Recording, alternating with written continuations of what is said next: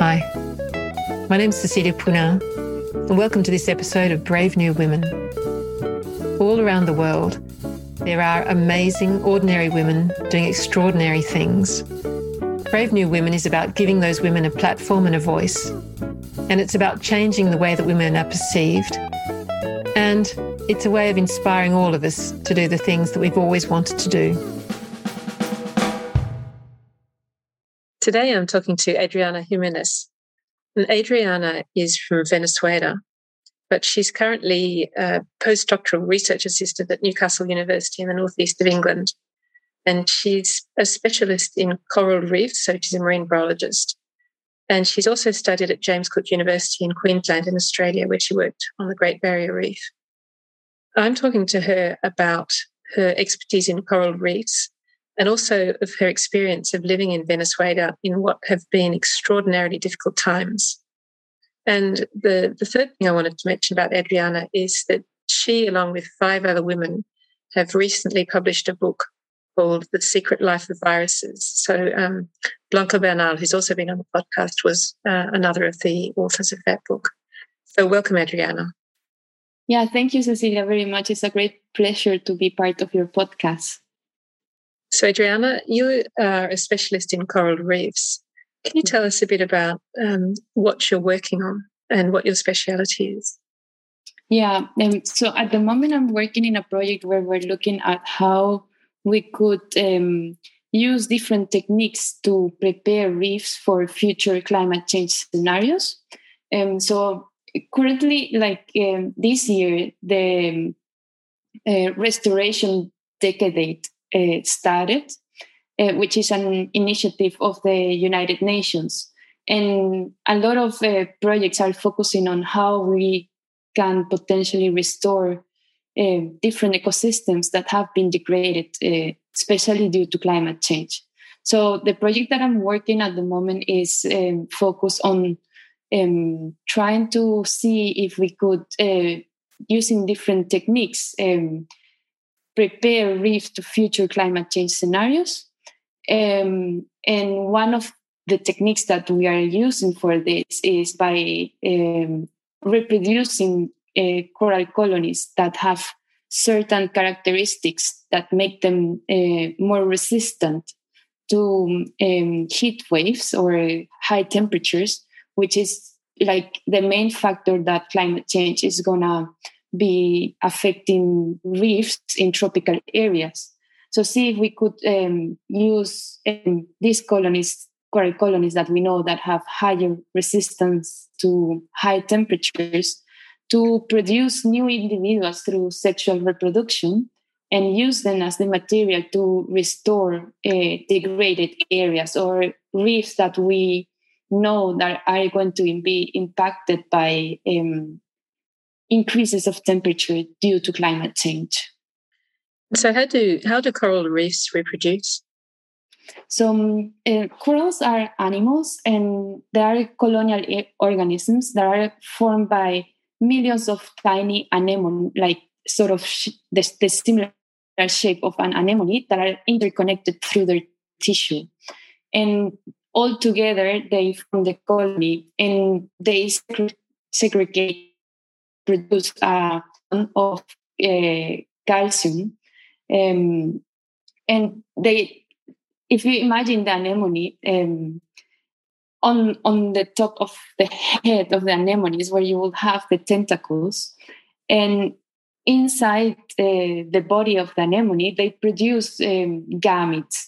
So they produce eggs and sperm, and through the mouth of the anemone, they release those gametes into the water column.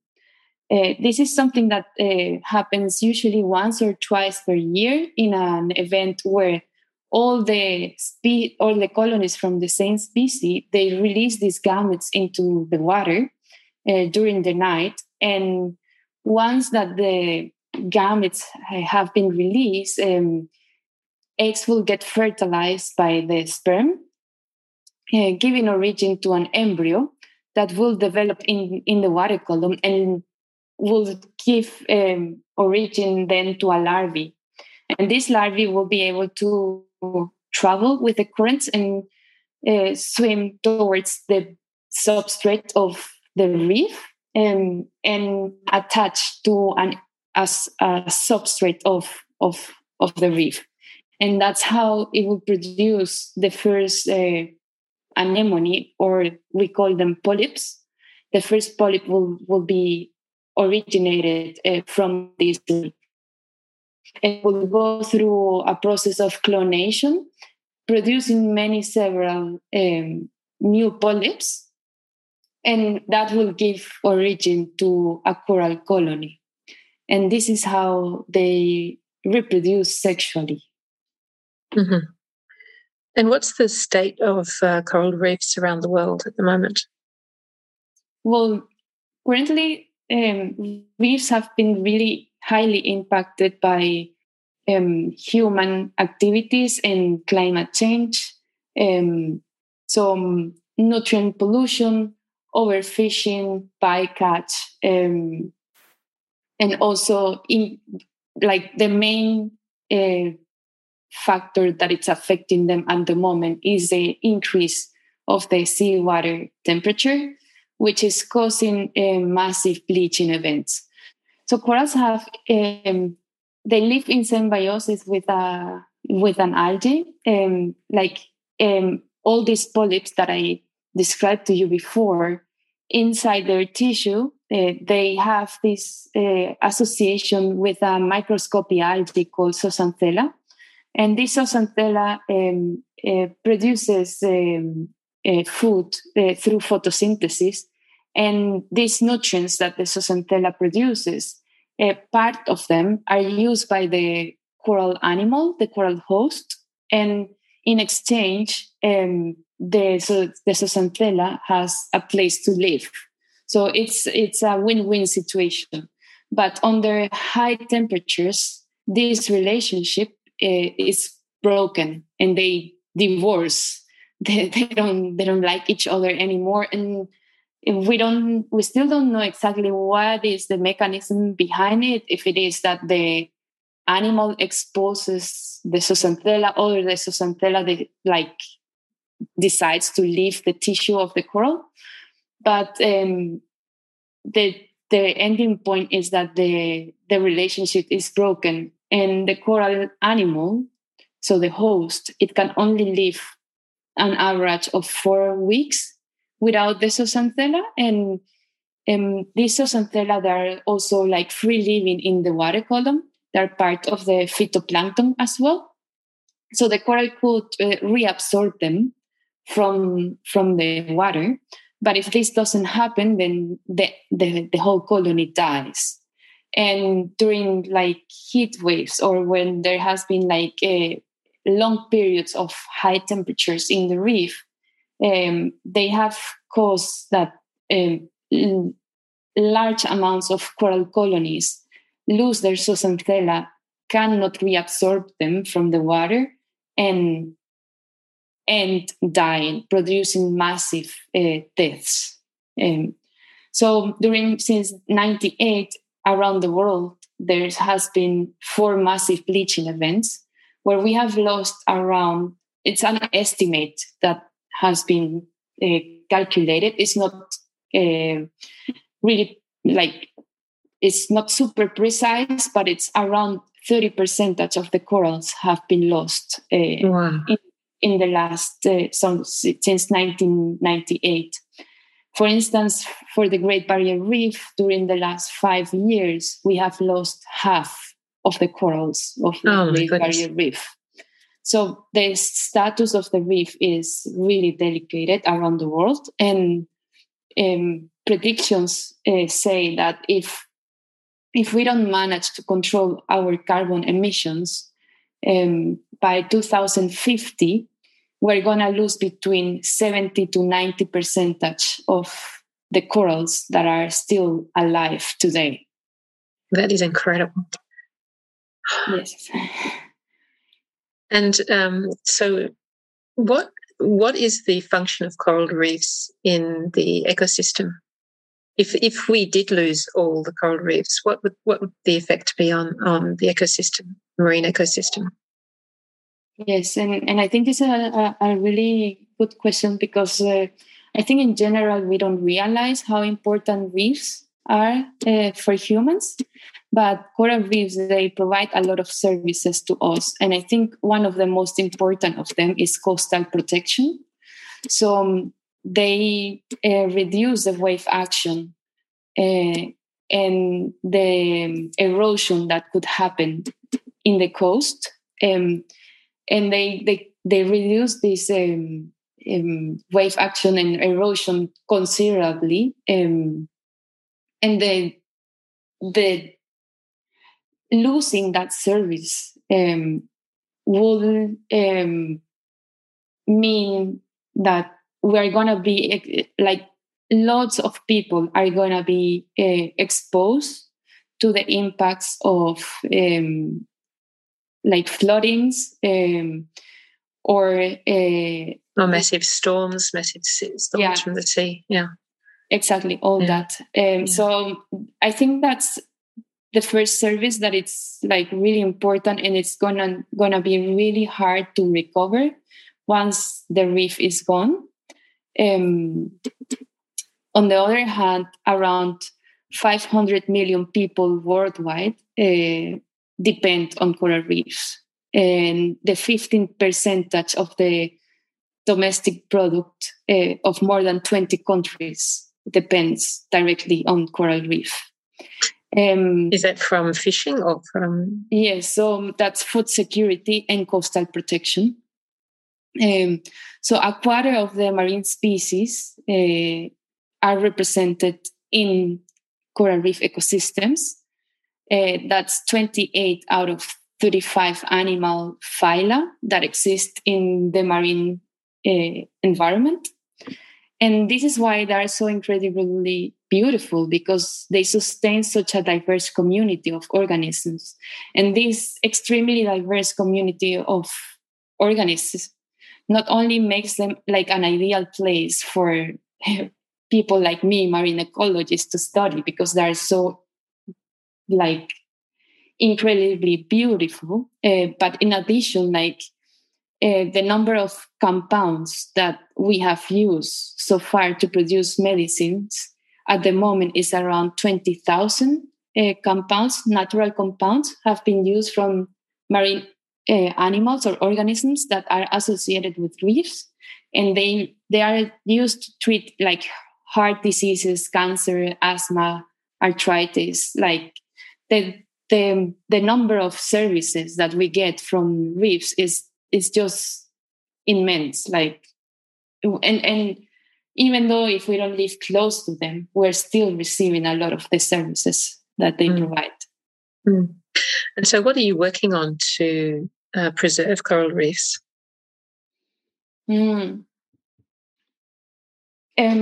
So the work that I'm doing is more focused on research and trying to understand the mechanisms behind that can give corals better chances to survive increases of temperature.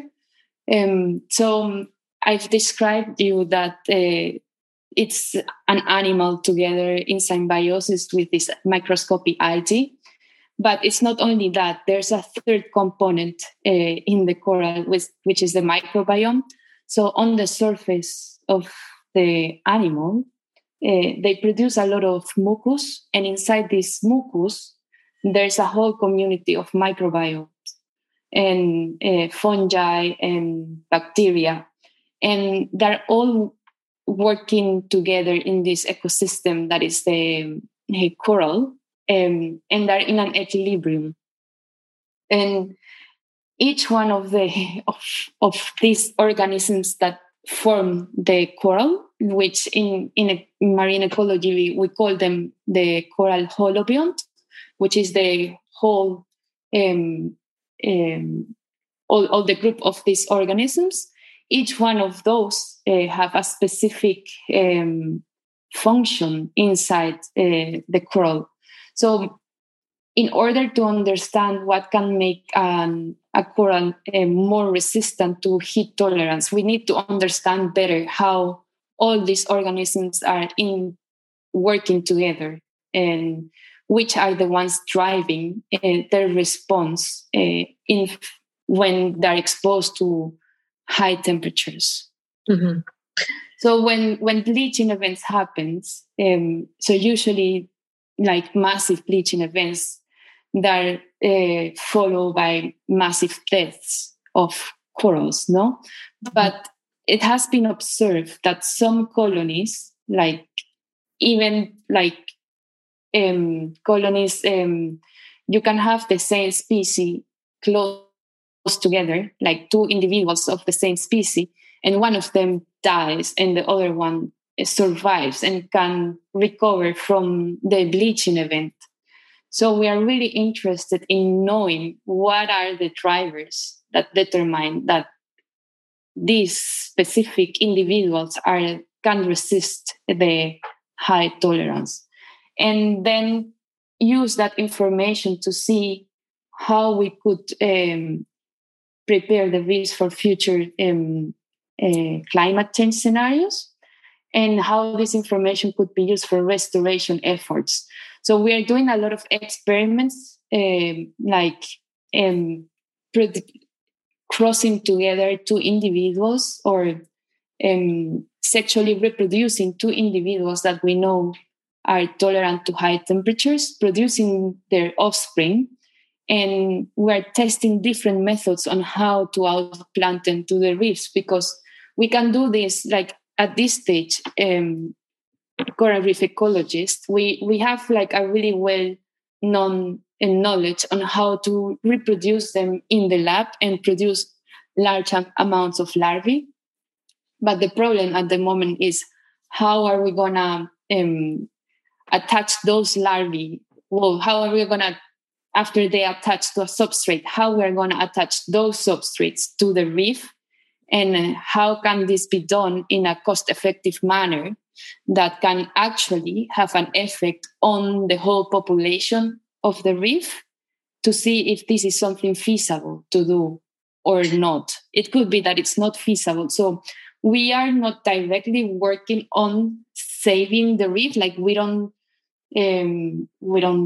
do a restoration project. We're doing the science behind to understand how that restoration project could be done. Mm-hmm. So you're providing the information to people who might at a later stage go out and actually try and implant these new more heat resistant corals onto the reefs. Mm-hmm. Exactly, because we at the moment there's a lot of research going in trying to understand the mechanisms behind, but like as I told you before, the prediction says that by 2050 we're going to be losing around 70 to 90% if we don't decrease our carbon emissions. So there's a lot of research going on supposing that we are going to reduce those carbon emissions, but still a lot of reef areas are going to be threatened.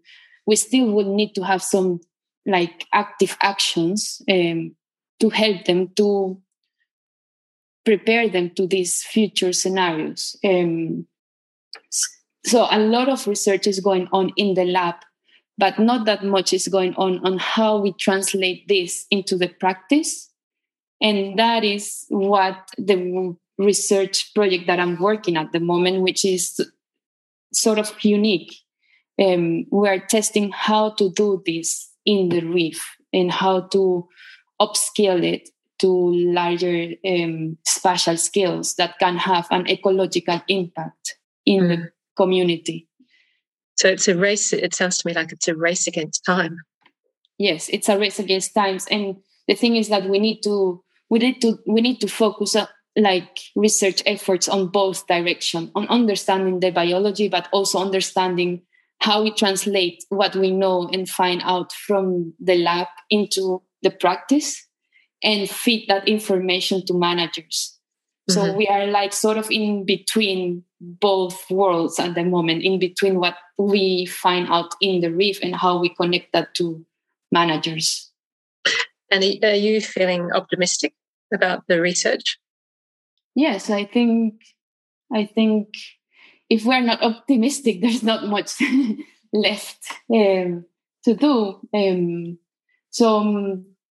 I think one of them, and I think this has been like really clear during the pandemic at the moment, the fact that we were able to get a vaccine in less than a year, because the urgency of developing it has been like a race against time. And that I think like most of the scientists, we didn't believe this was something that was feasible in such a short time frame.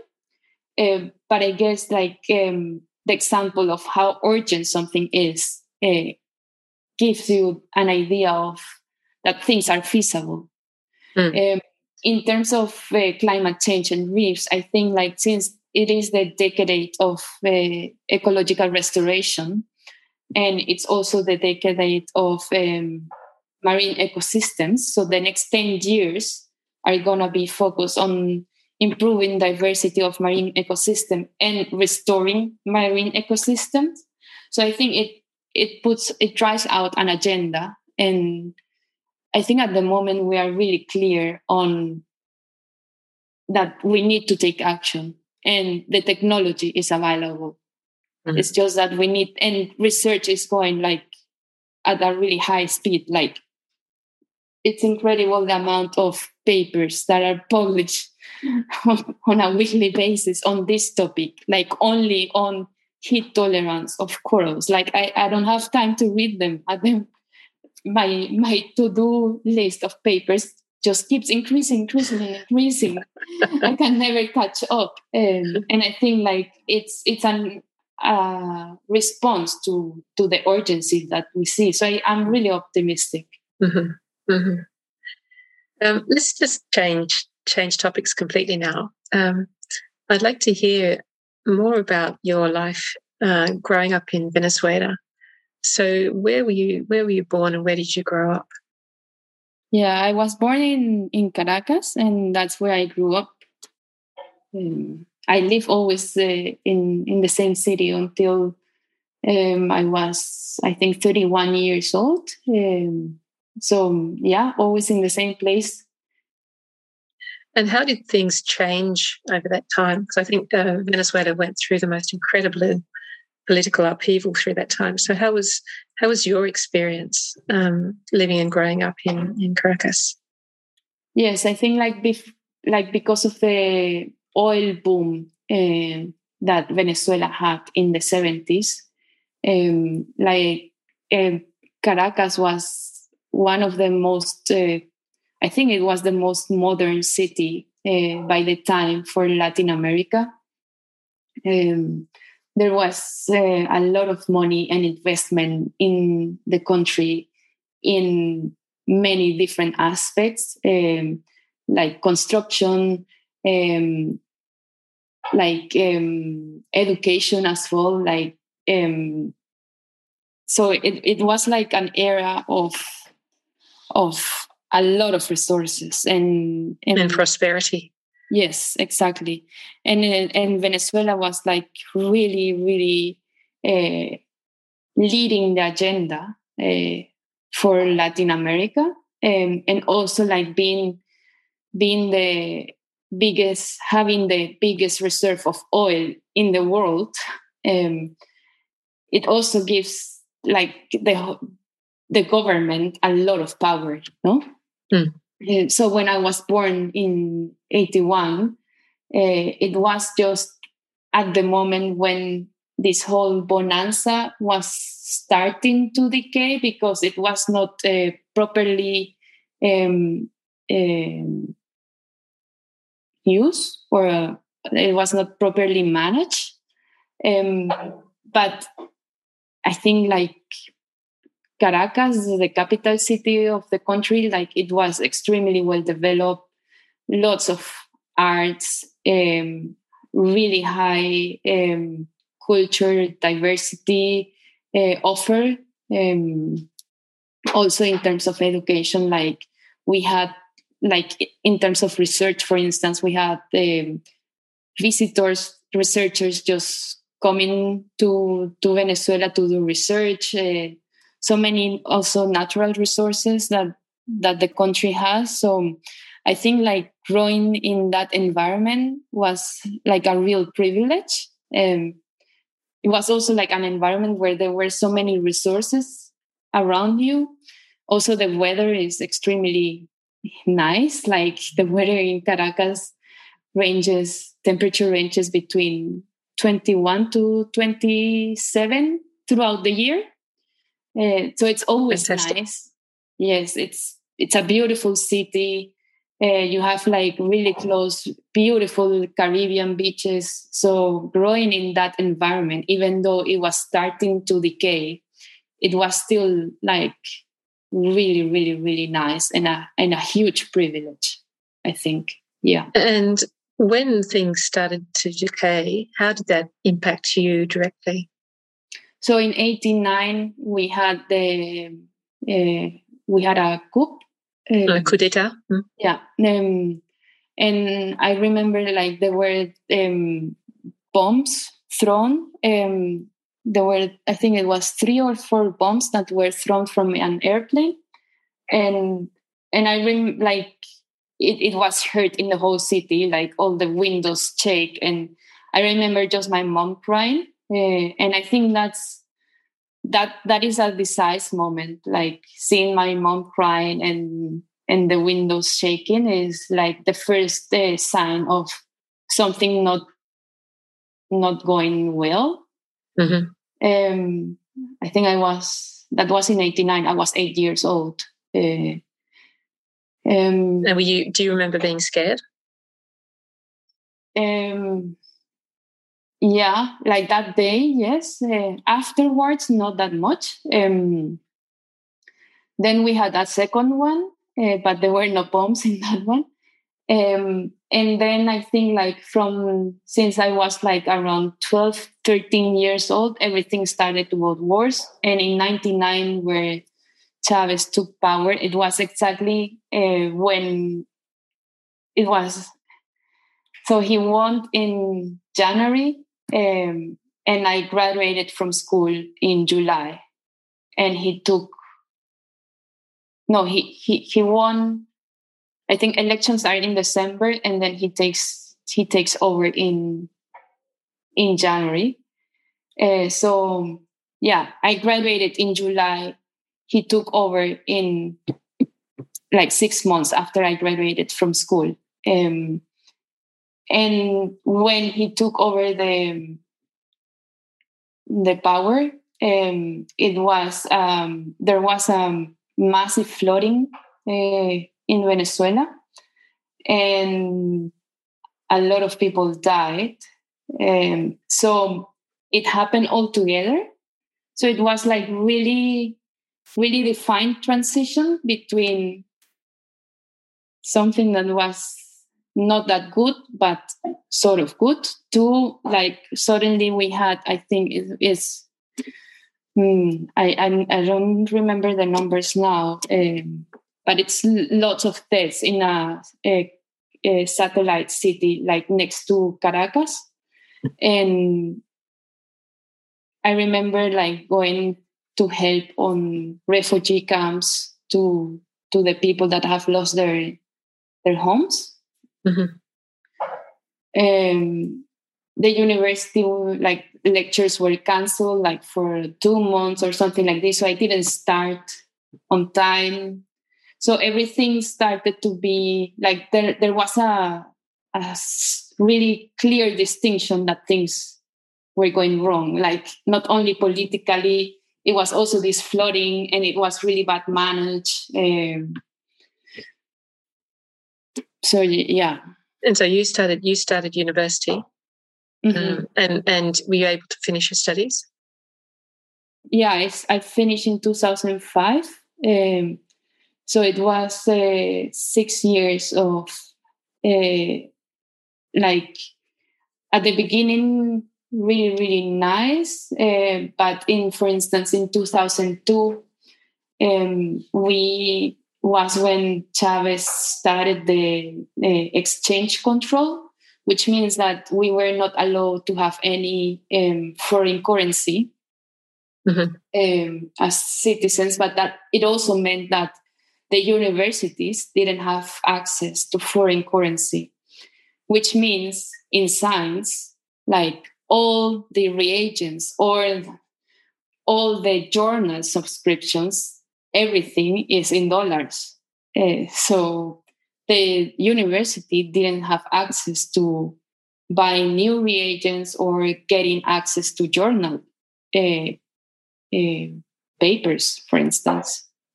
And that just kept going on. Like we still have the exchange control. So things are just went wrong and worst from there on, from 2002. Like, yeah. And when did you decide to leave and why? So since I finished the university, I tried to leave in 2005, like tried to get a scholarship to go out and study abroad, but I didn't get any. I got a scholarship. So the government at that moment opened only for 2 years. I think we didn't have scholarships. So when Venezuela had all this excess of resources due to the oil bonanza, there were lots of scholarship programs for studying overseas, but it had disappeared, that program. And then in 2007, the government started it again for 2 years, and I applied to that and didn't get a scholarship to study abroad, but I got a scholarship to study in Venezuela. So I did a master's in another university. So I did my undergrad in the Universidad Central de Venezuela, which is the biggest university in the country. And then I did the master in another university, also in Caracas, with this scholarship. It was good to have access to that scholarship. The bad side was, for instance, that it was supposed to come together with funding for my project, but that funding was never granted. So according to the government, they gave me the funding, but it never arrived to the university. So those things were like really commonly happening. So the government will say that they have granted, I don't know how many millions of scholarship, that in reality, they only gave like half of them. And those half of them, like they didn't provide the whole funding. So I still, like I did the master's and I finished it. And then I kept trying to apply to scholarship because I really wanted to work with sexual reproduction of corals. It has been always something that I find really interesting. And I wanted to study it in Australia with the group that discovered it in the 80s. And with whom my master supervisor, she did her PhD with that group. So I really wanted to have that experience too. And I kept applying to their program, and James Cook University, they have some scholarships, but I never got any. And they were all the time saying, like, the requirements were that I needed to have a first author paper published. And by the time I didn't have any, like it was like at that time we already had 5 years without access to journals. So for us, in order to get access to a paper, like during that time, like the internet resources that we use nowadays were not that available. So I would have to write directly to each author of a paper and request them a copy of the PDF. And that was something like really a slow process. Like nowadays you can just download like thousands of papers in just one click. Mm-hmm.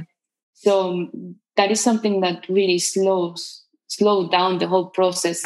And not being a first author ever in a peer-reviewed journal, like the first paper is always something really extremely challenging to have. It came to a point that I decided I was going to quit science. After finishing my master, I got a contract like for 1 year in the lab where I did my master's.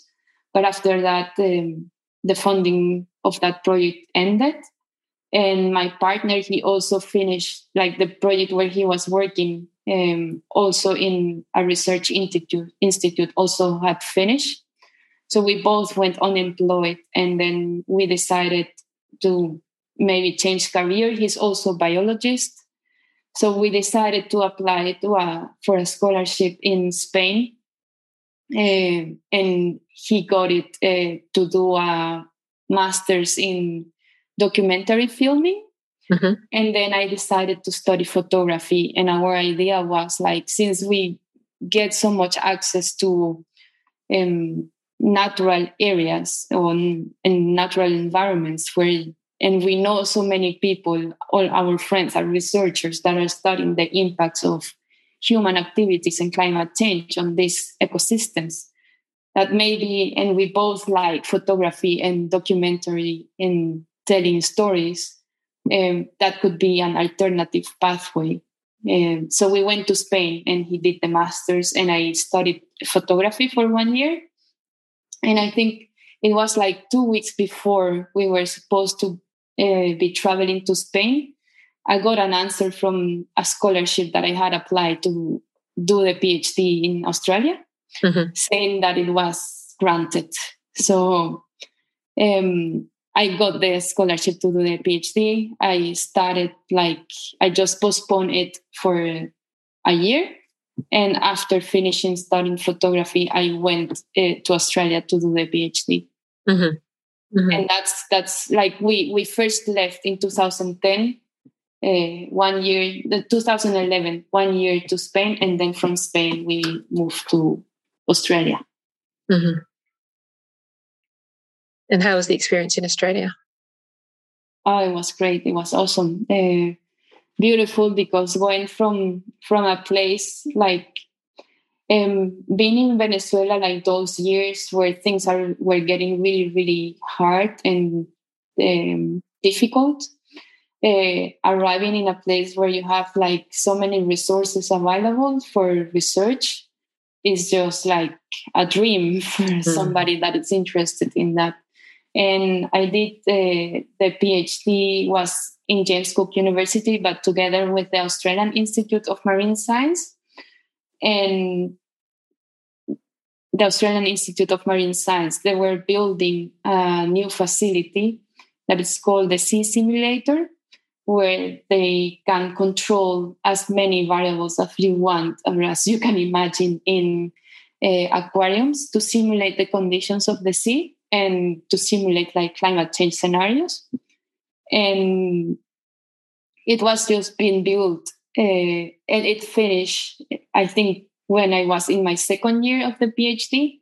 So I saw the whole process where they built the facility and they started testing everything. And I was part of testing, helping to test the systems. And I thought it was just like Disney World for marine ecologists. Like everything was there just to play and around and propose experiments. And it was just fantastic. It was also like a great cultural shock, because Caracas is a city of when I was living in Caracas, it's usually, I think, between 3 million to 5 million people, just the inner city. With the people that are living in the surrounding, it goes out to like 7 million people. So it's a really crowded city, a lot of people. But as I said, there's also a lot of cultural offer, like museums, art everywhere in the street. I was really like, during my whole childhood and as teenager, I was really exposed to the cultural scenery of Caracas, and I really love it. And Townsville, the city where I moved in Australia, is a city of 150,000 people. And it was at the beginning a really, really difficult transition to do. Like you go out to the street and you don't see anybody, no matter the time. It could be 8 a.m, it could be 3 a.m. It's always the same, and the cultural offer is not that big. It's a really spread city, so you don't have people around you that much. So that was a huge change in lifestyle, and I felt really, really strange at one point. Like I couldn't find myself there, and I just wanted to go back to Venezuela. And it was like a really strange feeling because I've been trying to get to Australia since 2005, and I finally got there in 2012. And then suddenly I just don't want to be there. So all those dreams were you were confronted by the reality of your dreams. Yes, exactly. So I think it was just also really hard. Like I went first alone, and then my partner joined me like half a year later. But also when I arrived, like I didn't have a defined project on what I was gonna be working on. And all the projects that I proposed to my supervisors, they didn't seem to be feasible. So I got really frustrated. I didn't know anybody. It was also like the Australian accent, like nobody could understand my English. So I was like, oh my God, I'm talking to you in English. Why can't you not understand me? So I think those transitions are always like really, really hard. But after I found my place there, and actually, like I think, like for me, even though I really, really dream about Caracas being my home place, since Caracas has changed so much, and it like the idea of home that I have in Caracas doesn't exist anymore. So I think like my home is in Townsville in Australia. Like I really fell in love with the city.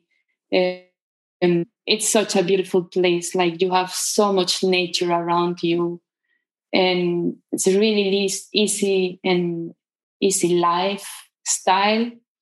No stress. People are really easygoing.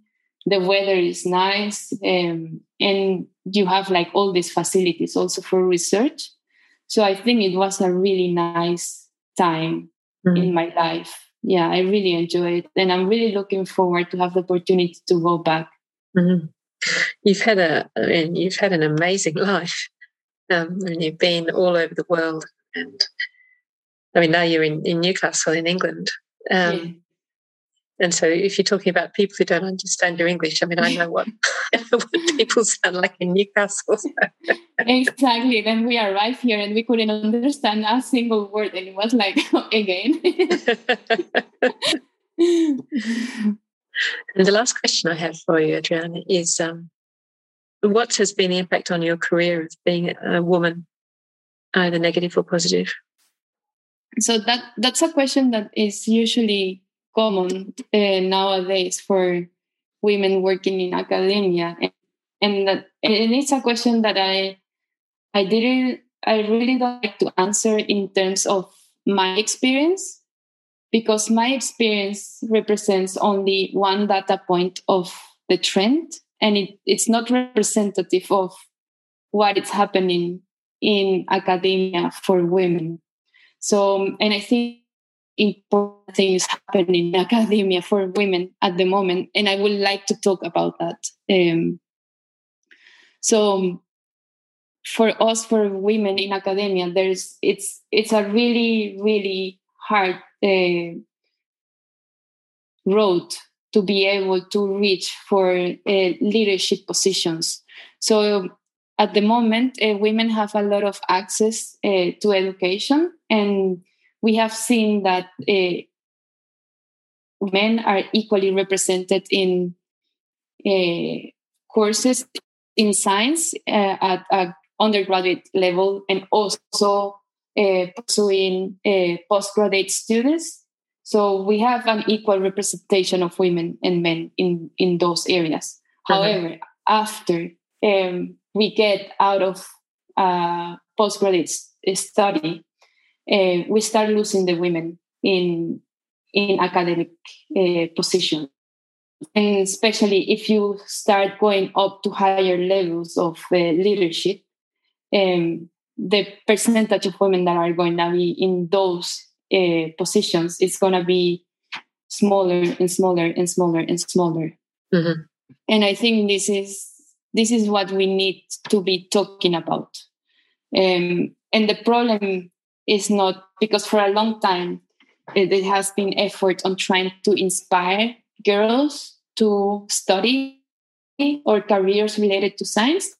And we know that that's not the problem, because we're getting like equal numbers of women and men studying science careers. The problem is that when you finish studying, the system is not welcoming for women to stay in the system.